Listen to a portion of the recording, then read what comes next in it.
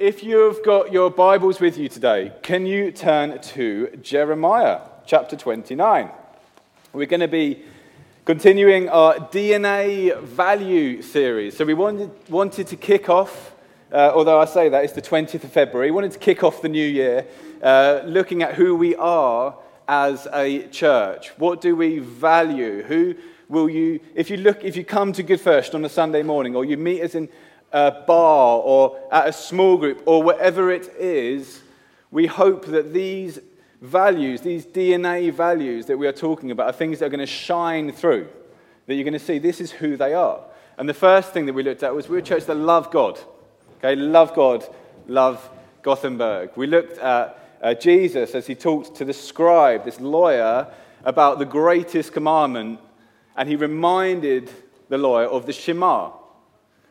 This prayer, "Hear, O Israel, the Lord your God is one. You shall love the Lord your God with all your heart, soul, strength." The Shema.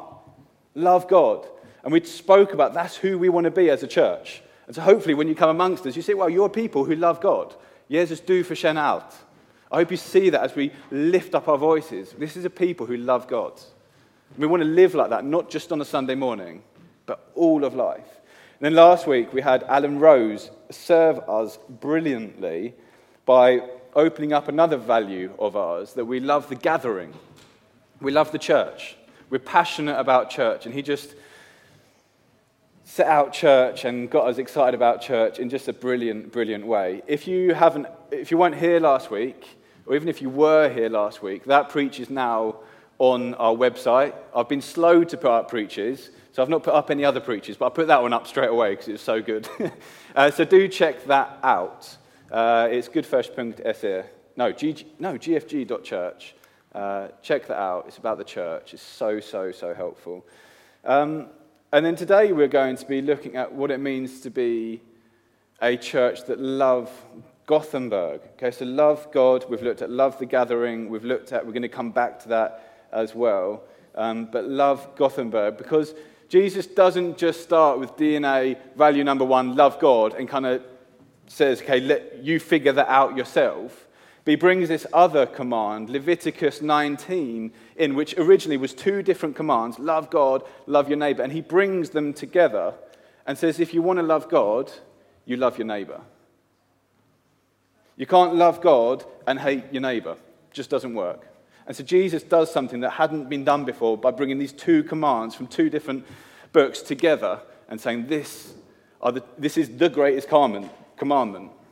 Scribe asks for one, Jesus gives two, brings them together. Love your neighbor, or as we put it, love Gothenburg. And Scripture is a love story. From the first page to the final page where we meet this wedding, the whole of Scripture sings of God's love.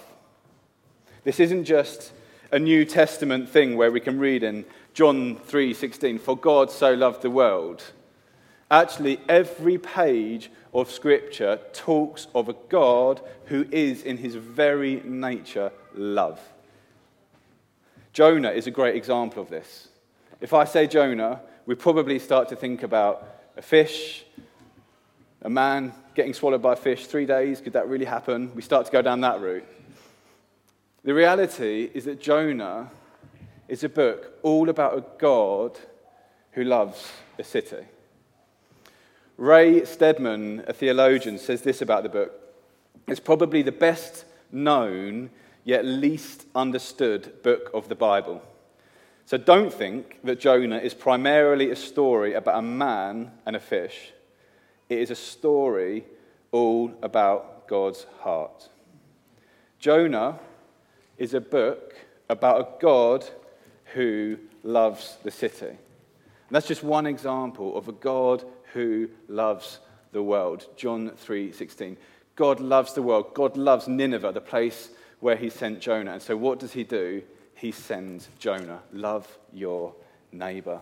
Let's start reading from Jeremiah chapter 29, verse 4. It's going to come behind me in the NIV. I will be reading from that also, hopefully.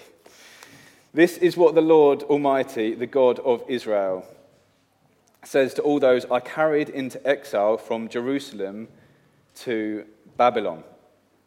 Build houses, settle down, plant gardens, eat what they produce, marry, have sons, have daughters, find wives for your sons, give your daughters in marriage so they too may have sons and daughters. Increase in number, don't decrease. Also, seek the peace and prosperity of the city to which I have carried you into exile. Pray to the Lord for it, because if it prospers, you too will prosper. Okay, we're jumping into Jeremiah, so just a little bit of context I think would be helpful. And this book surrounds the Israelites, and they have been defeated. The Israelites have been defeated by the Babylonians. So we read in Daniel 1, for example, that God has kind of given the king of Judah, Jehoiakim, over to the Babylonians. The Israelites have been so unfaithful that God has kind of said, I'm handing you over. And that's to the Babylonians.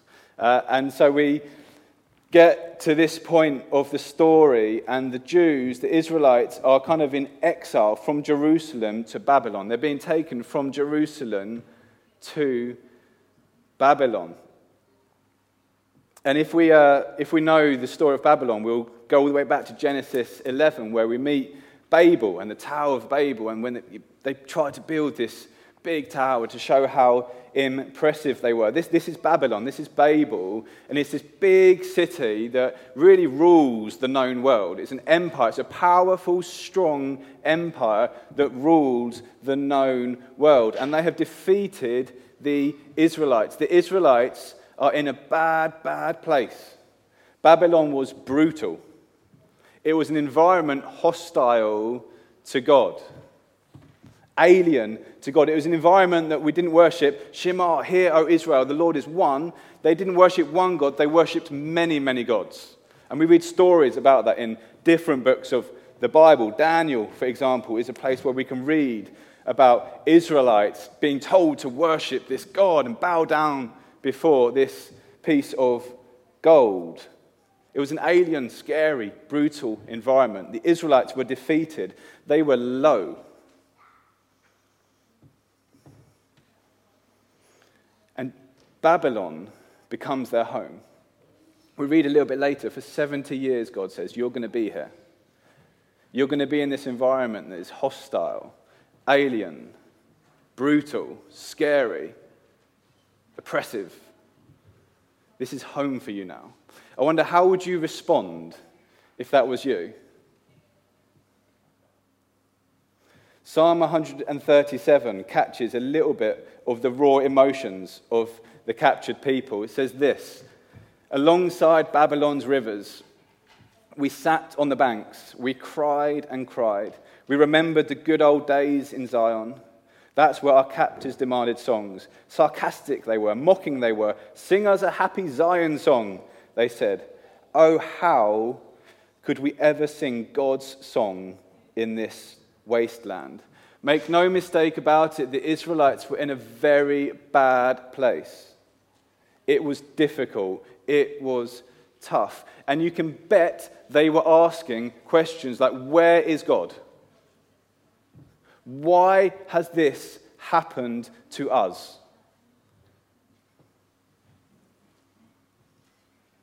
And the first thing I want us to notice in this scripture are verses 4 and verses 7, where we read this: I carried you. This is God speaking to the Israelites through his prophet Jeremiah. And he says this: I carried you. And so the Israelites, they see things like chariots and horses and soldiers and defeat and despair and pain and suffering, and God is at work. They see difficulty. What they don't see is that God is working his purposes, that God is carrying them even when it looks like he is nowhere to be seen. I carried you. I'm at work. And friends, this is a constant theme of Scripture. In apparent defeat, in darkness, in a tomb, there is victory. It's so important that we see this and that we get this, because we look around and see the soldiers and the chariots and defeat and despair, and God is working. And God is at work. And it's so, so, so important that we understand this. And I'm preaching to myself here, because so often I look around and think, where is God? This is what the Israelites said. Kind of, where are you? We wept and we wept and we wept. No, God carried them.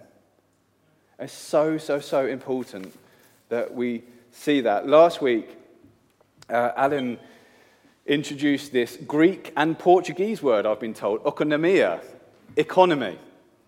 They're plans of God, that God is outworking a plan. He took us to Ephesians chapter 1, where God is working this plan to unite all things in heaven and earth in Christ. A plan, an oikonomia, the economy of God. That nothing that is happening is random and out of control, but that God is putting everything together and He is working out His plan and His purposes. So why are we here? Why are you here? It's great to look around and see some folk that have lived here all their lives, some folk who perhaps are on holiday here, people who are here for a lifetime, people who are here for just a couple of months, maybe work brought you here, family, you were born here, you can have Gothenburg till I die. I'm Tottenham till I die, but that's another story. Sorry. Perhaps you love it here. Perhaps this is great. You just love Gothenburg. Perhaps it feels a bit more like Babylon to you. It's difficult. It's hard. You didn't want to be here, but you're here. You're here because your spouse brought you here, perhaps, for another reason. And it's difficult. Whatever reason you are here, it is God that has carried you here. It is God that has brought you here. Whether it is for a week or whether it's for a lifetime, God carries you here. There is nothing that is outside of His plan. It's so comforting to know that. So the Israelites, they see Nebuchadnezzar, the king. They see defeat. They see pain. They see suffering and despair and disappointment. God sees His plans coming together. I'm at work. I'm carrying you. I'm putting you where I want you to be. Plans of Israel, Genesis 12, being a blessing to the nations. These are my plans. I'm working them out. And even if you don't want to, even if it looks difficult, I am at work. I'm going to bless the nations, whether you like it or not. God is a God who loves. He's a God who wants to bless the nations. And so He sends the Israelites into the very nations that He wants to bless. And so the way that God blesses Nineveh, He sends Jonah. He works through a person, a man, a prophet, kind of like a prophet who runs away for a little while. The way He blesses Babylon, the way He showers His love on Babylon by sending the Israelites. So, what does that have to do with us? Good First DNA 2022, beginning of the year, February 20th. Stay with me, please. It's only 7 weeks in. In many ways, for sure, we live in very different days. We don't live in Babylon. Babylon is now ruined. It's not there. Our city isn't called Babylon. It's in a different continent, speaking a different language, many thousands of years later. We live in a very different place in one way, but in another way, we live in a very, very similar context. This part of the world, is it hostile to the Christian message? You better believe it. We now live in a time that's called post-Christian. So the values that we get as a society, governments, as a big society, aren't really based on Christian values anymore. They used to be one day in these parts of the world. Not anymore. We're post-Christian. And do we have many gods? Yeah, for sure we do. They're not all openly worshipped and bowed down before, but do we have the God of money, the God of celebrity, the God of self, the God of success? We do. And so in many ways, we are in a very different context. But in other ways, we're in exactly the same context as the Israelites found themselves in Babylon all those years ago. And friends, we are exiles. We are foreigners. Peter says this in 1 Peter, "Dear friends, I urge you as foreigners and exiles." Do you feel that you don't completely fit in? Do you feel that the values being taught at your kids' school do not line up with the Bible, with your values? They don't. Because we're foreigners, we're exiles, we don't fit in. We're Israelites in Babylon. We're Christians in Gothenburg. Dear friends, I urge you as foreigners and exiles. For Peter, the Christian is an exile. It's who we are. We get called many things in Scripture: saints, friends, exiles, foreigners, aliens. It's who we are. And in this context, we have to ask God, what would you have us do? And if you remember a couple of weeks ago, I spoke about this story in Mark 12 of this scribe kind of coming up to Jesus and saying, okay, well, greatest commandment. I've been looking. What are your thoughts on it? These are the greatest commandments, Jesus says. Love God, love Gothenburg. And then the story kind of just like fades away a little bit. Left a little bit open. And what's happening is Mark is inviting us into the story. He invites us into the story. And so what would you have us do, God, as exiles living in Gothenburg? Jesus would say this, the two greatest commandments, the greatest commandment: love God, love Gothenburg. Love God, love your neighbor. Friends, it's as complicated yet as simple as that. We are a people, and this isn't just a value, DNA value for Good First Gothenburg. This is a DNA value for every church in this city, in this nation and the nations, of people who love God and love Gothenburg. It's great to see folk from England, from India, Brazil, loads of different places, everyone having one thing in common: our love of God. And our love of our neighbour, in our case, Gothenburg. God has carried us here.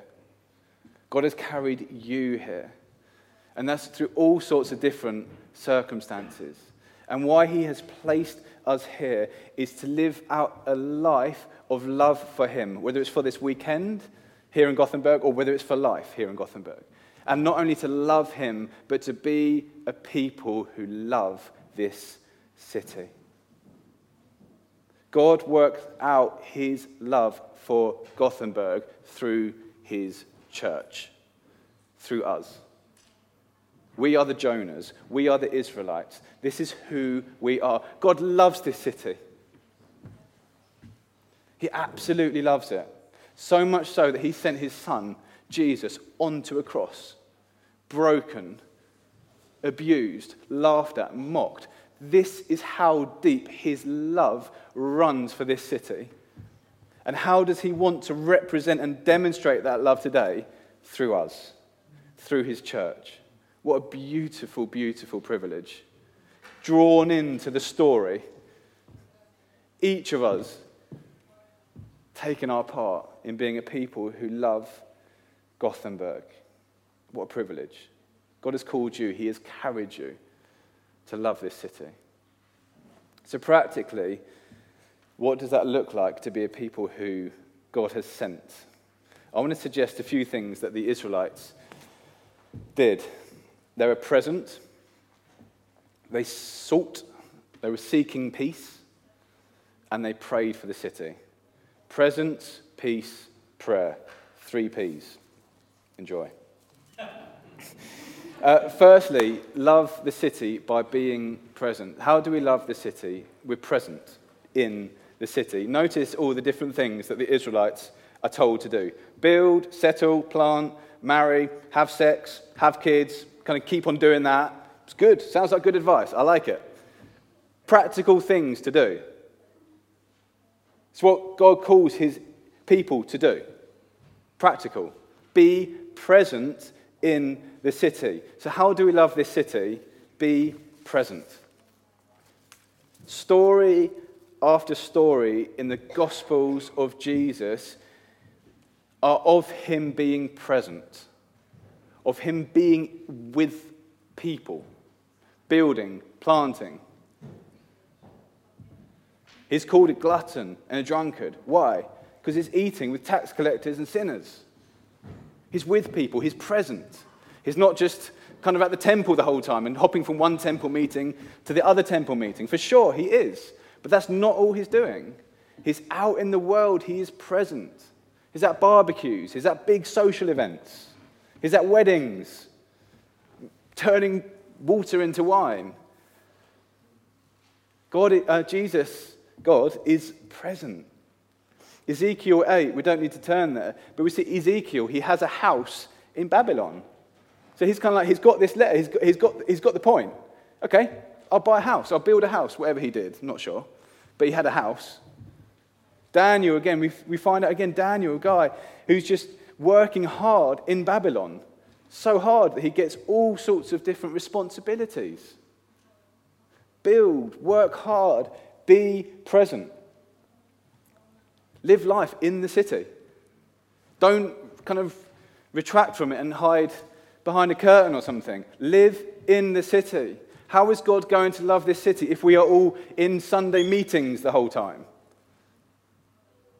He sends us out. And I've said this before, almost the most important part of a Sunday morning is in about half an hour when we get sent out. When we get sent out, all of us, every one of us has a different sphere is the word I'm looking for. We all carry spears in Sweden, for those of you that are new to this country. No, we all have a different sphere of influence, every one of us. And God, through us, sends us out to love in those groups of people that we know. And the Christian temptation is just to go from one meeting to another. From Sunday to small group, to prayer, back to Sunday, to a conference. We'll go to that, to prayer, to Sunday, to small group, to whatever. And we're praying for our friends. We don't have any. We're praying for them, though. We don't see them. We're praying for them, though. We're praying for salvation. We don't get to speak to anyone who's not a Christian because we're always with Christians. It's the Christian temptation. I worked for the church in the UK, and I spent all my time just in Christian meetings, praying for non-believers, but not speaking to non-believers. God is super practical with the Israelites. How are you going to bless the nations? Be present, build. That's different for each one of us. But friends, God has put you in a place. Yes, Sunday meetings are super important. As we gather, as we hear different people worship God. So important. But equally important is being a people who are present in the city. The second thing is that they were called to seek the peace of the city. So Romans 14:17 says this, that the kingdom of God is not a matter of eating and drinking, but of righteousness, peace, and joy in the Holy Spirit. John 14, as Jesus is talking to his disciples, says this, peace I leave with you, my peace I give to you. Jesus, Isaiah 9, is the Prince of Peace. This is who Jesus is. The kingdom of God is a kingdom of peace. So it kind of makes sense that as Christians, we bring peace. We seek peace. How do we do that? We introduce the King, the Prince of Peace. There's no greater peace to be found than in Jesus Christ, Prince of Peace. And so we introduce him. He brings peace. He is the Prince of Peace. But not only do we introduce the Prince of Peace, but we just very practically, with our lives, we live out peaceful lives. 1 Thessalonians 4 says this, make it your ambition. And I love it, okay, like what's your goal in life? Kind of, what's your goal in life? What are you aiming for? It says this, to lead a quiet life. You should mind your own business. Brilliant. It's great, isn't it? Practical. It's good. What's your ambition in life? This is what it should be, to lead a quiet life. To lead a life of peace, to seek the peace for the city. Mind your own business.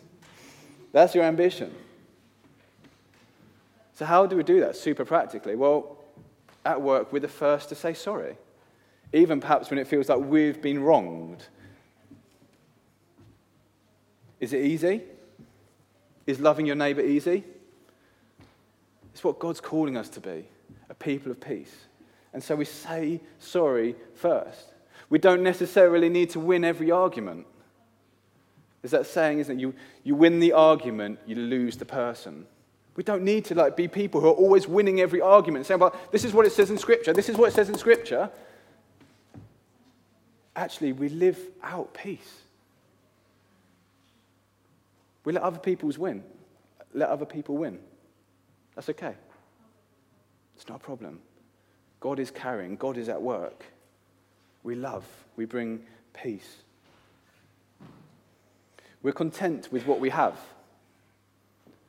Has anyone noticed the strive for more and more and more? And you get that new car, and then you need that new house, then you need that new outfit, and then you need this, and then you need to become smarter. You need to go to university again and again and again and again and again. Be content. Be at peace with what you have. These are things that are going to make us shine in the darkness. A people who are seeking peace. People who are part of the kingdom of peace. And finally, pray. There are 650 prayers in the Bible. 66 books in the Bible. So that's about 10 prayers per book. Slightly below. Just looking at so many PhD students and teachers here. Suddenly got really nervous. It's a lot of praying. We saw in Genesis, right at the beginning, God speaks to Adam and Eve. He has communication. And through Scripture, we see a people who pray. God calls us to be a people who pray. One reason for this is that prayer is powerful. Prayer opens doors. We're a testimony of that as a church. Time after time. You're a testimony of that. I can guarantee you everyone in this room has been prayed for by people. I can guarantee it. I love the quote Charles Spurgeon, the great preacher, said about prayer. He says this: prayer is the slender nerve that moves the muscle of omnipotence. Okay, so unlimited power. So it's the small thing that moves the really, really big thing. Prayer is a small thing that moves a really, really big thing. That's like me putting Spurgeon into my words. Small thing, big thing. It's got the same kind of ring to it, hasn't it? Me and Spurgeon. Prayer is so powerful. And it's so important that we get this, that we understand this. How do we love this city? We pray for it. Pray for it, pray for it, pray for it. I honestly believe we can look back on this moment in 10 years and God will have answered prayers that we pray for this city. And I think as Christians, we are good at praying for our non-believing friends to get saved. We are good at praying for our non-believing friends if they're sick, but that's kind of where the line stops. I believe God would call us to be a people who pray for all sorts of different things for our non-believing friends. Their work situation, that their business grows, that house they're going to buy, that they get it.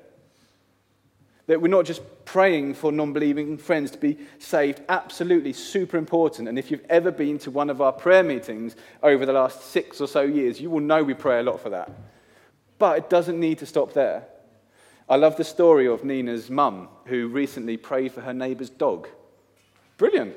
Bit strange, but brilliant. Why not? Let's just pray for the city.